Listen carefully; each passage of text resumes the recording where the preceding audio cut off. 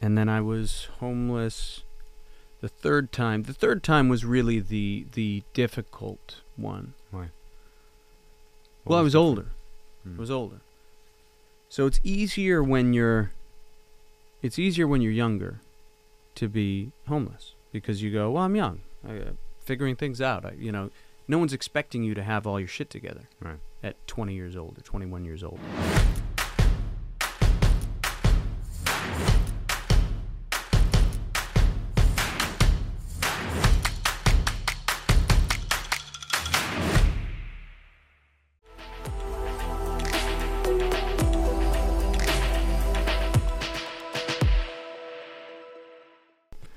So you've been busy. You've been doing a lot of stuff. I have, yeah. And you got a new show coming out. Mm-hmm. And you also recently got married. I did. Congratulations. Yeah, thank you. How did that feel? I mean, it's this is going to sound so cheesy, and some people had said this to me before, and I kind of thought, oh, come on, man, save that for Instagram. Like, this seems kind of like you're posturing. Sorry, can I just get you to make sure the mic stays in front of your mouth? But it really was, I think, probably the best day of my life to this point, which makes total sense. You know, when you think about it and you go, what's really gonna top this? Is like winning an award gonna top it? Is, like the only thing I could think of, other than celebrating finding the love of your life and deciding together to do life together, and build a family and such and so forth, is maybe the birth of a child. Everything other than that is sort of secondary to that. Right. So it was tremendous, and you're surrounded by everyone that loves you, all your friends, and that you love them, and everyone's there to celebrate you guys, and it's pretty amazing. It's a great moment. Yeah, fantastic moment, and a lot of prep, man. A lot. I mean, lot my wife put it, in all of the work. Yeah, literally, and she absolutely knocked it out of the park. It was tremendous. How did you two meet? It's a funny story. We, two separate people that we knew, that did not know one another, both separately, just said, "Hey, have you met this girl?" And they showed me a picture of her, and I said, "No." And they said, "You guys would be good together. You should meet her." And then they messaged her. This one person messaged her and sent her a photo. And then she said, "No, he's too pretty." And I kind of went, "What the?" Okay. And then a month later, whatever, this other person randomly goes, "Have you ever met this girl?" I said, "No." And so they pulled up the picture, and I sort of smiled, and I said, "You send her a thing and see what she says." So she had the same response. And I said, "Would you ask her what she means by that?" And then she didn't respond. And then the first friend ended up sort of badgering her a bit and got her to agree to meet up. And then we didn't meet up, and we talked via text a little bit, and then finally I got to I grew up boxing, and that friend said, "Oh, she's into boxing." So I said, "Okay." So I messaged her. Some common ground. Yeah, and then she said, "Well, actually, I'm into Muay Thai." And I said, "Okay, well, I've been doing that as well. So let's go and have a training session." So we did that, and then it was a kind of a difficulty to get her to go for dinner. Asked her a few times, said, after the training session, I just said, "Hey, what are you doing on Wednesday? Do you want to get dinner?" And she went, "Oh, I'm busy. I got this thing." And I said, "Okay, no worries. What about Thursday? You want to get dinner Thursday?" And she said, "I'm busy." And I'm thinking, okay, that's strike two. And then I said, "Friday. You want to get dinner on Friday?" And she said, "I'm busy." And so I thought, okay, she's not into it. I'm gonna head out.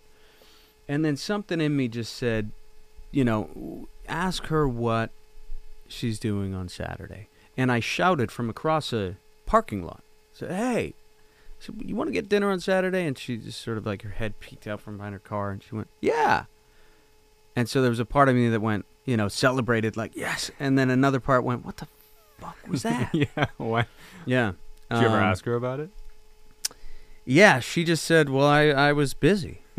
And she didn't even put together like, "Oh, well, maybe if I want to spend some time or hang out, get together, I should probably say, no, I'm busy that night, but I'm free Saturday." Yeah, the follow-up. Yeah, she never followed up. Yeah. So she just made me work for it. So, but it worked out. Well, that's cool. And then you did a Muay Thai class together. We did Muay Thai together, yeah. I'm doing my first one on Are you Wednesday. really? Yeah. Oh, no way. I have no idea where what are you to going? expect. So a good buddy of mine is going to a gym. He's based up north, but he's going to a gym in Mississauga. Yep. And he was telling me how if I was ever interested in going with him, I don't have to go all the way up north to his gym. Mm-hmm. He's going to the one here near me. Yeah. And I was just like, all right, we'll try it. Nice. Have you done any fighting at all? No, I started boxing pre-pandemic. Okay. And then as soon as the pandemic hit, stopped, haven't been able to get back into Mhm. it.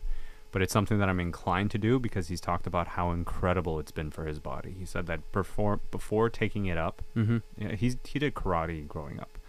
But before he took up Muay Thai, is it Muay Thai or Muay Thai?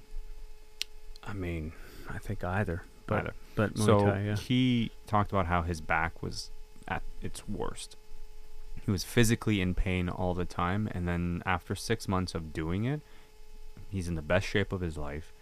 He's never felt so strong, like Mhm. physically strong, and he sleeps better, minus all the injuries and the black eyes and all that stuff. He says it's probably been one of the biggest things to change his life around. So I'm Mhm. excited to try it just for that reason, to see what the hype is about. Man, I mean, I think it's probably one of the top most important things that a person can do. In particular, I think that a man can do. Why? It teaches you. I think it's important to be able to know how to handle yourself physically as a man. I mean, if you come into any sort of situation, let's say that you have a family or anything, and God forbid, you get into a situation where you need to defend them. At least you can handle yourself and buy them time to get out of there. Right. And you carry yourself different. So typically, just how you interact with people will be different if you know how to handle yourself. More confidence. More confidence, Yeah. and then also emotional regulation. So if you're in there and you're sparring and you get emotional, you're gonna get your ass kicked. I mean, if anyone knows what they're doing, they'll just bide their time, let you burn out, and then, That's teach it. you a couple lessons. Yeah. So you learn pretty quickly to handle your emotions, which I think is a huge, huge benefit for men.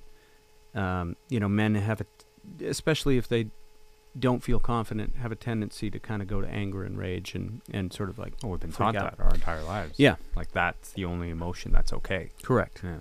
So with that training, there's it just centers you, keeps you calm, especially in situations of conflict. I think being calm is a huge benefit, keeping your mind collected, and there's just such value to it. Do you find it helps you regulate stress and anxiety and tension in other areas of your life? For sure, yeah. Yeah. So like No doubt. when you're going through the rounds, the auditions, all those things, and you may not get a favorable answer, as opposed to sort of sinking into that feeling, it helps you stay present and focused and moving forward. Yeah, because you're dealing with a stressful situation. Let's say that you're sparring, and when you do, I mean, they're not going to go hard on you, especially at the beginning, but it's still a nerve-wracking thing. So, and especially you get punched in the face. You get punched in the face, the normal reaction is, okay, that doesn't feel good, I'm out, I want to leave. Yeah. But what you're doing is going, no, I'm going to stay. And then through training you go, oh, I want to back away, but instead of backing away to give distance, right? You're not leaving the ring, but instead of backing away and giving distance, no, I'm going to stay, and I'm going to roll with some of these punches. I'm going to keep my hands up. I'm going to do these things. So you're separating the mind from the emotion. Which under any stressful situation, whether it's being in an audition, which is stressful, having a conversation out in the street or in a bar, in a restaurant or anywhere, that's stressful. So you're putting yourself in a stressful situation that you need to strengthen your mind and listen to your mind, So I think that's the sole purpose of, God giving us a sound mind, is to be able to delineate. Like, emotions aren't the truth, right? Emotions are important. Some really bad decisions too. Definitely can. Yeah. They're important, no doubt, but they're not the truth sayer. Right. That's what we have our mind for. That's why people go, calm down a second, calm down. Just think about it. Take a minute, go breathe, and then come back. Breathing is such an important part of that. Huge. I mean, you Huge. hear it Also, all if the you don't time. breathe when you're in there, Oh, I mean, you're gonna you're gas going out to quick. need to breathe when you punch and kick. Yeah. Otherwise, yeah, you'll gas out real quick. So how did you even get into this? Because it seems like, I mean, correct me if I'm wrong. You've been doing this for a while. Mm-hmm. Yeah. How long have you been doing it for? You're talking about the entertainment business. Well, the Muay Thai part, because it seems like it forms a foundation of how you carry yourself today. Yeah, I mean, well, when I was 12, I mean, I started playing hockey when I was young. Okay. And then in hockey, there's fighting. Yep. And then my dad put me in boxing at around 12 years old, and weightlifting. And my dad actually was a bodybuilder here in Canada. And so he had said, okay, you should go in boxing and learn how to handle yourself. So I did that. And initially actually started in kickboxing. And then I got transferred when I was 13, I got transferred to a new school in the middle of the year. And then with that, like, you don't know anyone. And people, kids want to test you. They want to pick on you. They want to see, like, what they can get away with. Sure. And my dad had said to me, first day of school, dropping me off, he said, listen, I want you to understand something. You earn your respect, and you don't let anyone take your things or pick on you. If someone does, you fight them. And then as long as you give them a black eye or a fat lip, they'll leave you alone. And then no one will pick on you. And so I said, okay. And that was nerve-wracking. I mean, you're going to school with some anxiety, being like, oh, God, what do I got to... Yeah, you have to fight somebody today. Yeah. And then I got in a couple of fights. And then no one... I stopped getting in fights because people were like, oh, he'll fight you. Yeah. And then obviously with training, as you train more and more, you just get better and more proficient at it. And so then you start realizing, oh, I can actually kind of hurt people with this. And then comes the responsibility of doing that and the regulation of your emotion and going like, yeah, I shouldn't do that.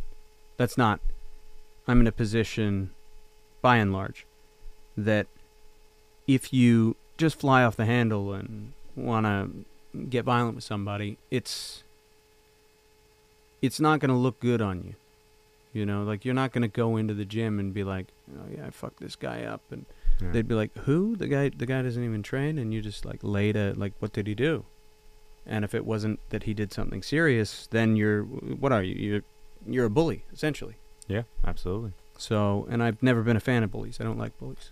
So, for me, it was always, what is the right thing? How do you correct people in the best way without having to be violent, without having to do those things?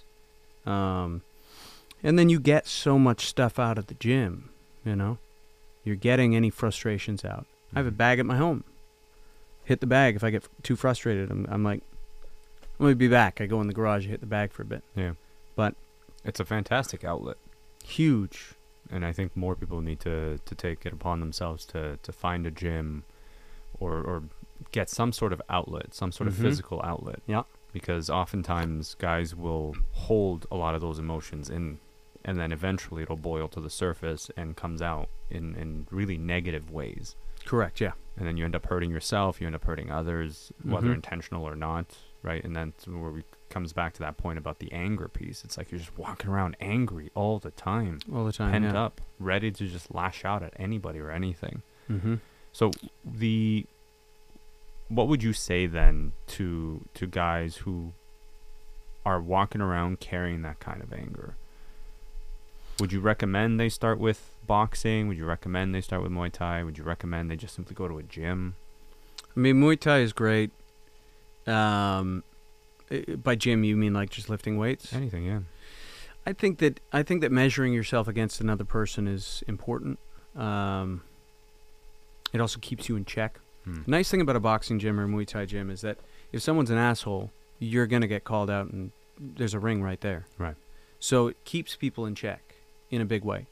And there's also a lot of people in those gyms come from hardship. So you have to have the mentality to overcome that, and that is fostered there. There's a reason why Rocky is one of the biggest movies ever. There's a reason why it speaks to everyone. There's a reason why if we put on Eye of the Tiger, you're going, okay, I can do this in my life. Like you have a meeting or something to go to, and you're playing Eye of the Tiger, being like, all right, I'm let's go. Yeah. And the reason is because it speaks to the mentality of overcoming something that people telling you that you can't overcome that as a kid or growing up or whatever. You're a loser. You can't do this. You can't do that. And Rocky, everyone's telling me he's a bum. And then, oh, you're going to lose. It's not happening for you. And then he just keeps going, and then ends up, the fight of his life, overcoming, doing better than everyone thought that he could ever do, and eventually becoming a champ. And you go, oh. And that's why we look at fighters nowadays. We look at Conor McGregor. We look at,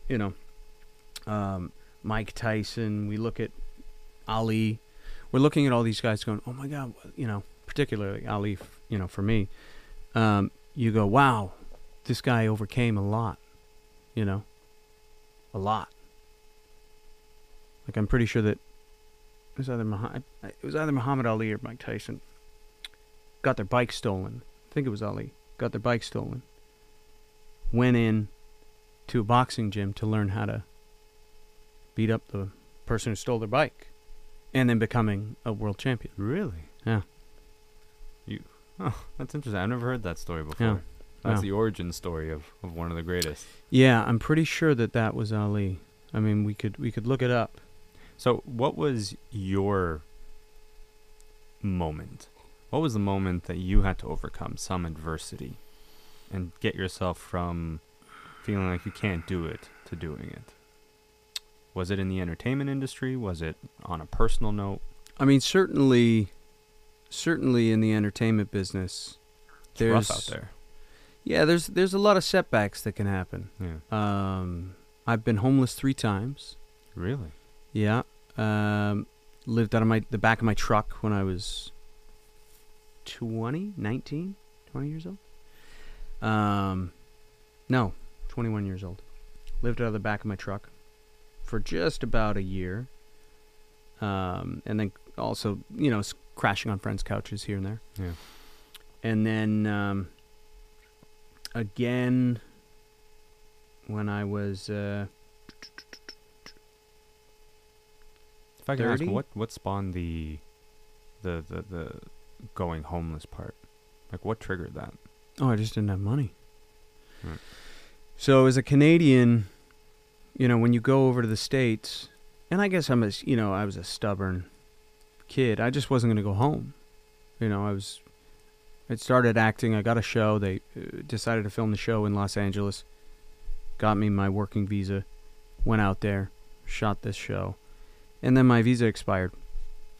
And then I just had no money really. And then I got another job that paid a little bit of cash, not much, but I still had my working papers. But the way that the visas worked is that whoever gave you the visa, so whatever company gave you the visa, whether it was Universal or Warner Brothers or whoever, you can only work for them. You can't just work for anyone else. Right. Yeah. So I couldn't go do guest stars or recurrings. It had to be a series regular. It had to be a big part in a movie. It had to be something like that. So that kind of forges in you a bit of a work ethic where you go, okay, well, I have to buckle down, have to figure this out. Otherwise, I'm not going to be able to feed myself. I'm not going to be able to, pay the rent. And some of those opportunities, especially when you don't have much of a resume, like most people build their resume up. And I wasn't really able to do that. It was only go for the big stuff or go home. And I was like, well, I'm not going home. And so I stayed, ran out of money, lived out of the back of my truck, with a friend of mine, Justin Chatwin, and we we thought it was, I guess we kind of thought it was cool because we were younger, and then I ended up, after a year of doing that, I ended up getting another show as a series regular, on this sitcom called Complete Savages. So then I filmed that, and then sometime, maybe 10 years later, I think I was homeless again, briefly. stayed on friends' couches and did that sort of stuff. And then I was homeless the third time. The third time was really the difficult one. Why? Well, I was older. Hmm. I was older. So it's easier when you're younger to be homeless because you go, well, I'm young, figuring things out. No one's expecting you to have all your shit together Right. at 20 years old or 21 years old. So that was when you're older and someone's going like, hey, you want to go for dinner? You want to do this? And you go like, oh yeah, I can't afford that. I gotta buckle down. And they're like, oh. I'm like, yeah, I'm just gonna sleep in my car tonight. And they're like, what do you mean? You're like 35 years old. Why are you sleeping in your car? So I think there's an element of shame that comes with that and embarrassment. But I think particularly if you put and this is what I realized, if you put your value in your work, your identity, in making money, in status, in doing well in whatever profession you choose to do, which is a dangerous thing, because then It's all wrapped up in the it's all wrapped up. It's the stakes become incredibly high in that regard, and you lose. I think when stakes become really high, it makes it really hard to have freedom, take risks, right, and excel, because you're tightly wound. So I had a moment where I was with this manager at the time, and I said, hey, what's going on? I've only had a few auditions. Back then there was a thing called pilot season. And I said, I've only had a few auditions, and each audition you send me for, pretty much, let's say 3 out of the 4, I'm up for. I'm in the mix, or I'm testing for, or something. Which if you don't know, in the entertainment business, let's say that you go out for a show, a test is where the producers like you and decide, yes, we're interested in you for this role, so let's draft up a contract. So your agent calls business affairs, or business affairs calls them, or whatever, and they begin negotiations. So they negotiate your episodic fee, and then you get out your contract all sorted. Let's say it's a 6-year contract or whatever, and then you have to go in to a room where there's a bunch of executives, 10, 12, 15 execs, and they sit there silently, and you go, hey guys, how you doing? And no one says anything. And you go, you guys good? And no one says anything again. Maybe one person has some empathy and goes, hey, yeah, we're good. Like, hope you're good, crush it. But by and large, they don't typically say anything. And then you read, you do your audition, which is nerve-wracking. And back then they had you would have a studio audition. And then you would find out if you made it past that. If they decided, yes, you've made the cut, and they would cut, let's say there was 4 people testing for this role or something, and they'd cut 2 of them, or 1 of them, and then 2 or 3 would advance to the network, and then you'd go into the network and you'd do the same type of thing, and then you'd wait, for your phone to ring from your agent to tell you if you got it or if you didn't. So that's what that is, and that was always, I kind of saw it as a rite of passage in a way. People going like, can they handle the stress of this? If they can, then they can carry a show, because there's stresses that come along with that. But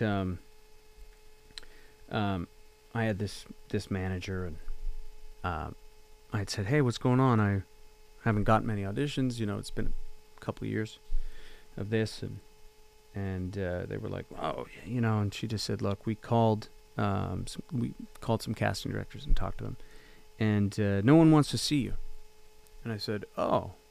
And I said, yeah, this manager told me that the casting director had said, hey, we really like Shaun. He's had his day in the sun. He's done. And I went, oh, wow, okay. And so I got off the phone, and I was, hurting for cash, like running out of money.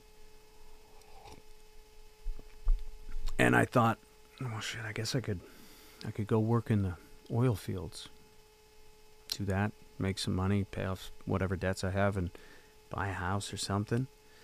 It's dangerous work. And then I thought, nah, I'm not going to be happy doing that. And so I went, well, I guess I'm just in it. This is the business I've chosen. This is the career I have. And so I went, okay. And then I went, and I had a conversation with God. And I just said, okay, I've clearly been putting my faith in the wrong things here. I put my value in work, my career, I guess status, money. And I went, that's insane. And so I said, okay, I'm going to give everything to you. I'll go wherever you want. I'll keep up my end. I'll work hard. I'm going to work diligently and hard. I'm not going to fret about the results. I'm not going to worry about it. I'm going to keep the anxiety out of it. That's all yours. And I'm just going to work hard. And then so he said, okay. And we both embarked on that. And then I went through, went further down. No money. You get into debt just simply by feeding yourself. Sure. Went backstage with my parents for like 5 months. Had to leave my dog with my brother. Kept working hard, but nothing happening. And then I decided, you know what, I'm firing everybody. And so I fired everybody on my team.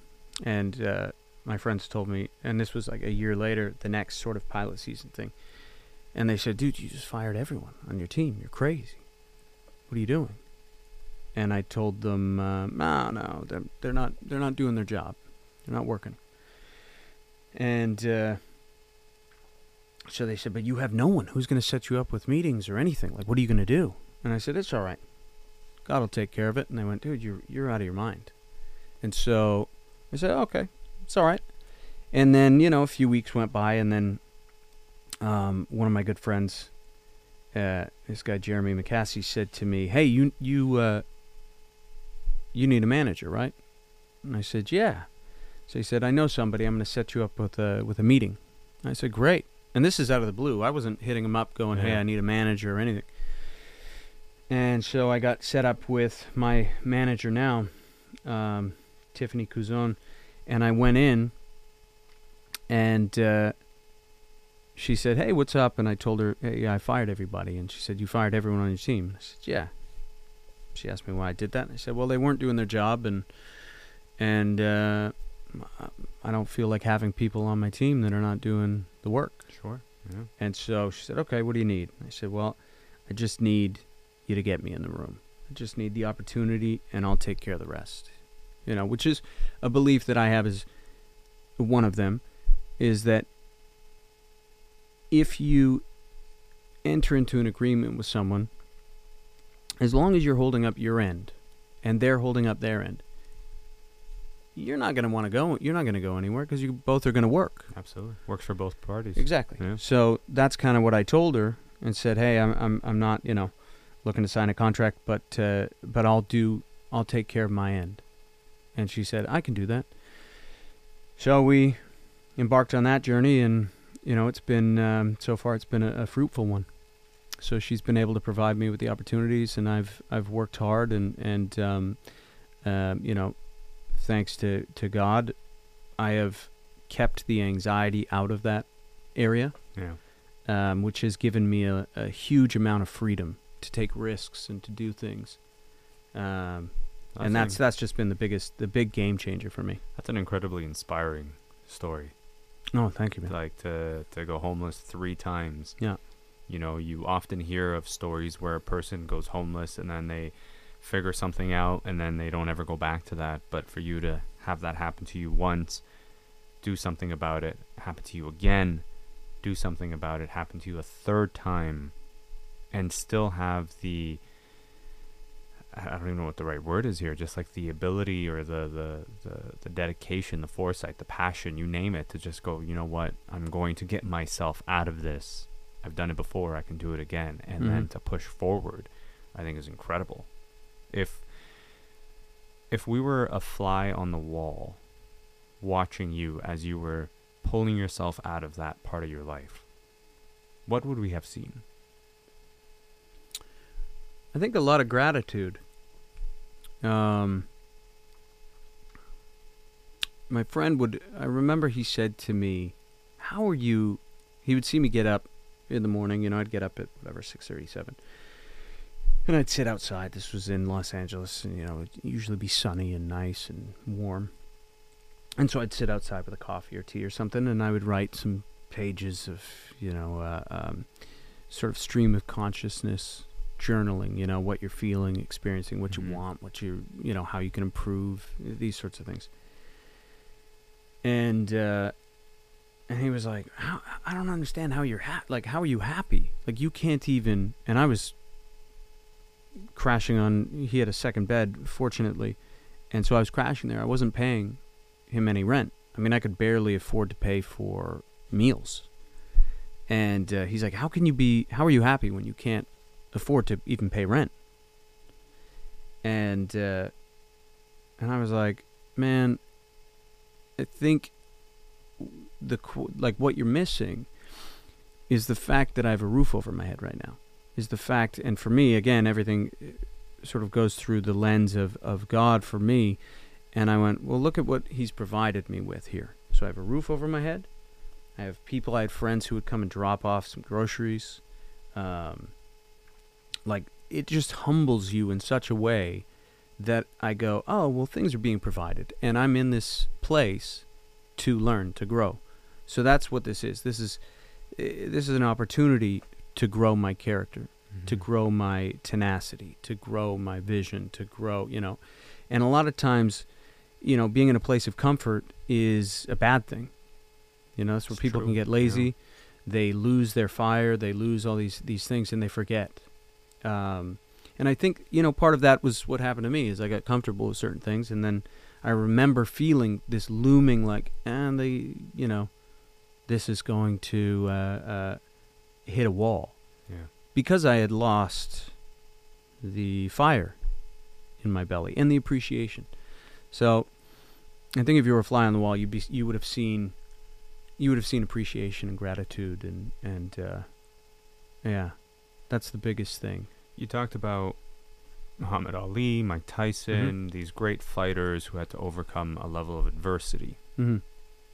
Your adversity was battling through homelessness and trying to get your career on track and having to change the team around you and all of these different hurdles. You're now at a point where you're doing work more consistently. You just got married. Your life is moving in a much more positive direction. Yeah.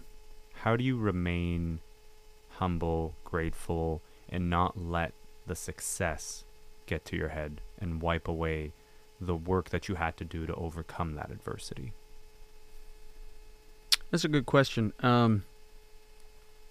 Again, I think it's what you place at the top, right? So if people place money at the top, that's an ego thing. Money, the way that I see it now, money is just a tool, right? What do you use money for? Use it to provide the roof over your head, feed your family, and yourself. Enjoy the world, right? If you need to really slave away and work and barely make ends meet, it's a stressful thing. When you don't have money, it can be very stressful. So the idea of losing that thing is going to be like sand slipping between your hands. It's going to cause a lot of anxiety if that's your number one thing. Right. So I think the thing that keeps that from happening for me is my faith, certainly, because I just go, oh, well, everything is given. It's not like, even though I'm having these things and these opportunities, which I'm so grateful for, I view it as a blessing. And I also go, okay, well, I'm putting in the work, so I'm not taking, every ounce of credit away from me. I'm not going like, well, I'm doing nothing. I'm clearly working hard and growing, but because I'm not having the concept of money or success, which that's another thing to get into, but as my number one, then you're seeing things with a grateful eye, with a humble eye, and going, oh, well, this is wonderful. What a blessing. I get to do this. What I do, I get to tell stories. And that helps people, you know, whether it just be letting people unwind for the day. Sometimes someone goes, oh my gosh, this is kind of mimics my life and really spoke to me that I can actually do this. You know, I can't imagine how many people have said that, you know, sort of thing to like Sylvester Stallone, for example, to go like, oh my gosh, that movie changed my life. I was down and out. I did this, and then because I watched this movie, because I did this, I came out of this. So there's a huge amount of benefit to what we do. That being said, I don't think that we're out there being heart surgeons and you know, being like, oh my gosh, you got a bad heart, let me put a new one in. But there still is goodness at work there. Incredible. What's the one lesson, if there's somebody out there that's listening to this, watching this, and hears you talk about your story and your journey, and they're currently on that cusp, they did the whole, I've gone to LA, I'm trying to make a career out of my life, and I'm on the border of being homeless, and there's quite a lot of that. And even just broader perspective in current economic times, there's a lot more people struggling to get by financially. What's one lesson that you took away from all of that you can maybe share with other people to say, hey, here's something that might help you get through this time? Well, I mean, you probably know what I'm going to say for the number one thing. And that's faith, because it takes the onus off you, right? Like we go through life and we're so singularly focused on ourselves as if we're the center of the universe. It's just not the case. So it takes a lot of stress off. And then you're going to move these other things from being this number one spot, which is such a burden. I mean, it's a lot of weight to carry around. And then you're going to move into a place of appreciation for what you do have. And then the faith, or, you know, the belief that what you're going through is for a reason, especially if you can see where you want to go. And that's the other thing. So you got to work, in my opinion, and what I did and still do to this day, is, you know, positive affirmations. I speak to myself kindly. Self-talk is huge. Huge. Yeah. People don't understand. You know, you're creating new neural pathways in your mind. If you talk to yourself poorly, it's not a good thing. You know, people, I'm such an idiot, I'm this, I'm that. And you go like, no. Would you, and I always say to people, I'm like, would you say that to a kid? Like if the kid messes up, falls off the bike, you're like, you're an idiot. You know that? Yeah. No, you don't. You're like, it's okay. You dust them off. You're like, get back up. You can do it. You know? And then you coach them. Yeah. Hey, do you know why you fell that time? Because you did this. Try not to do that. Focus. Look to here. You know? Pick a point to focus on. That's what, you know, when in life you need to pick a point to focus on. Right? So being clear with where you want to go, what you want to achieve, and also keeping that from being your worth, like a place of ego, right? Because then you're just going to end up in the same spot. And that's why I think a lot of people in dire financial situations and things, you know, some people take their lives and things, and you go, you know, you're going to take your life for something that's temporary, something that you can work your way out of, you know, money. Like, what's money? Right? Like, what is success? A lot of people view success as money. I was just talking about this afternoon.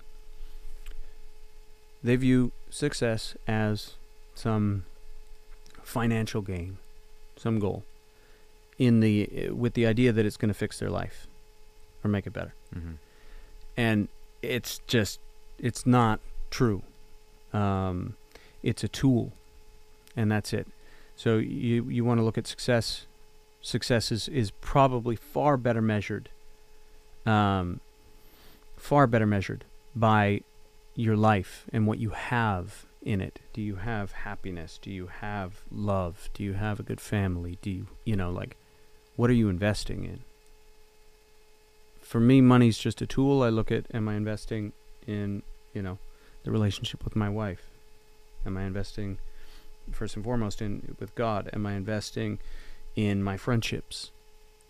When someone passes away, or someone, when they're recounting people, I've not, and I mean, maybe it's said somewhere, but I've not really heard someone say, oh, well, this person made a lot of money. It's not the first thing people think of. No. Yeah. They're always, this person was there when I needed them. They always picked up the phone. They came out, they flew out and saw me when I was having a hard time. Yeah. They helped me with this thing. They helped we built this together. We did this trip together. It's always time spent. The experience. Yeah. The impression, the emotions. Exactly. So that right there goes, okay, so what's more important is, certainly you need to make some money to be able to provide the basic needs, basic human needs. I mean, Sure. Shelter, food, Yeah. So. But it's not the be all and end all. It's not the be all and end all. Yeah. There's a really interesting documentary called, is it called Happiness? I think it's called Happiness. And there was a, was it the study that they did? Yeah. Yeah. And if I botch this, correct me, please. But they looked at the basic, like what the amount of income was, or what the window was where people were most happy. And it was like, if they can't provide their basic needs, they're not happy because they're stressed the whole time. But there was like a window, I think it was like $60,000 to like $120,000 a year income, where they went, oh, this seems like sort of like this golden window where people are the most happy. Yeah. And then they went into why, and they went, well, typically in that arena, they're more community-based. So they'll be like, oh, it's better to have dinner with everyone because then we can all chip in. Yeah. We can all be like, you get the meat, we'll get the veggies, we'll all cook together. Suddenly you're relationship building. Relationship, exactly. Yeah. So then why are they more happy with the relationships versus like if you make a bunch of money and then you isolate? Yeah. Which we hear quite often. A lot of people who times. made a ton of money talk about how lonely they feel. Mm-hmm. And that more money doesn't necessarily solve that. And you can't buy relationships, at least authentic ones. You can't buy happiness.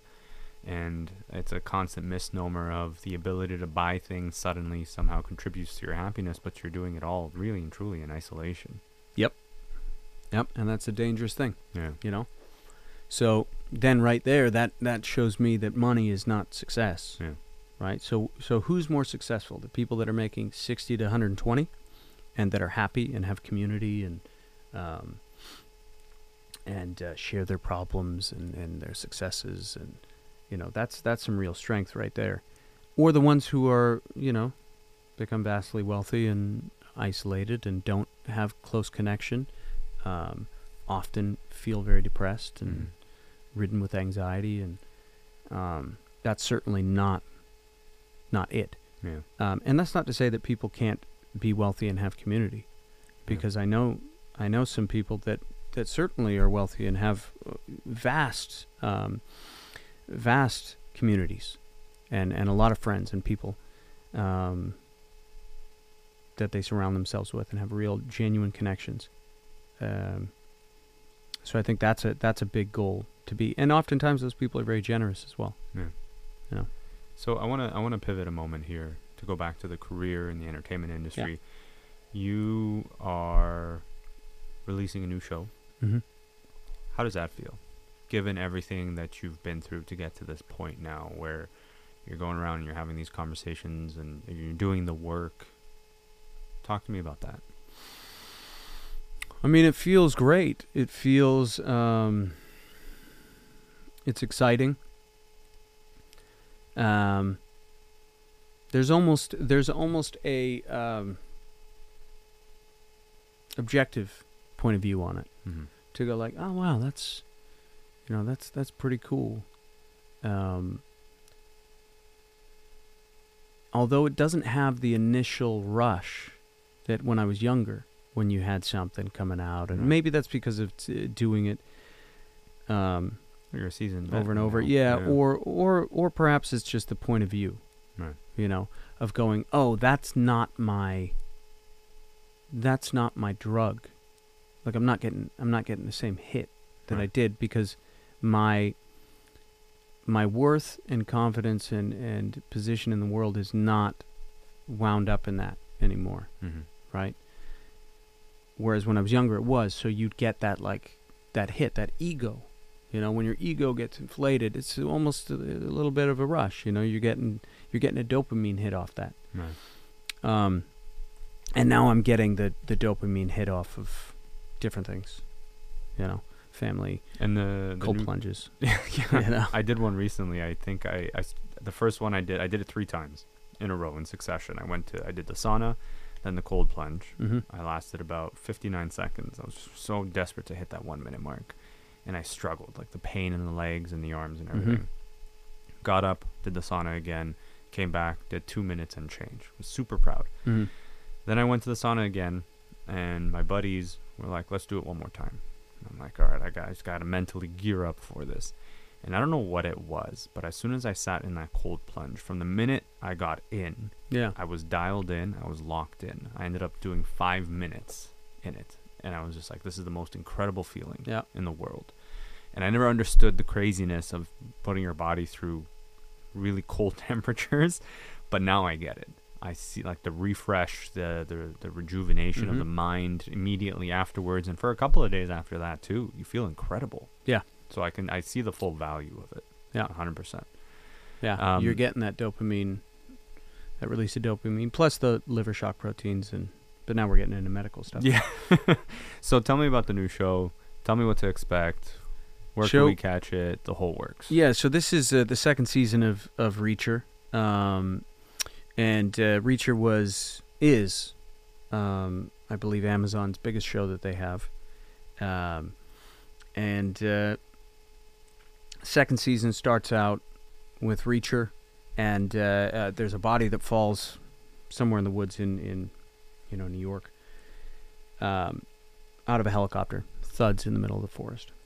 And then some hikers find this body, and it turns out that it's one of Reacher's military members that he served with in this unit called the 110th. And then, sure enough, another body pops up. Turns out to be another guy from the 110th. So Reacher and Neely, who was in the first season with him, they start getting in touch with the other members of the 110th, and myself and Dixon, played by Surinder Swan, they're able to get in touch with us, and then we realize that pretty quickly that people are knocking off the members of the 110th. Right. So they're out to kill myself, Dixon, Neely, and Reacher. And we set about trying to find out who's doing this. And then so there's a lot of actions. We kill some guys that deserve it.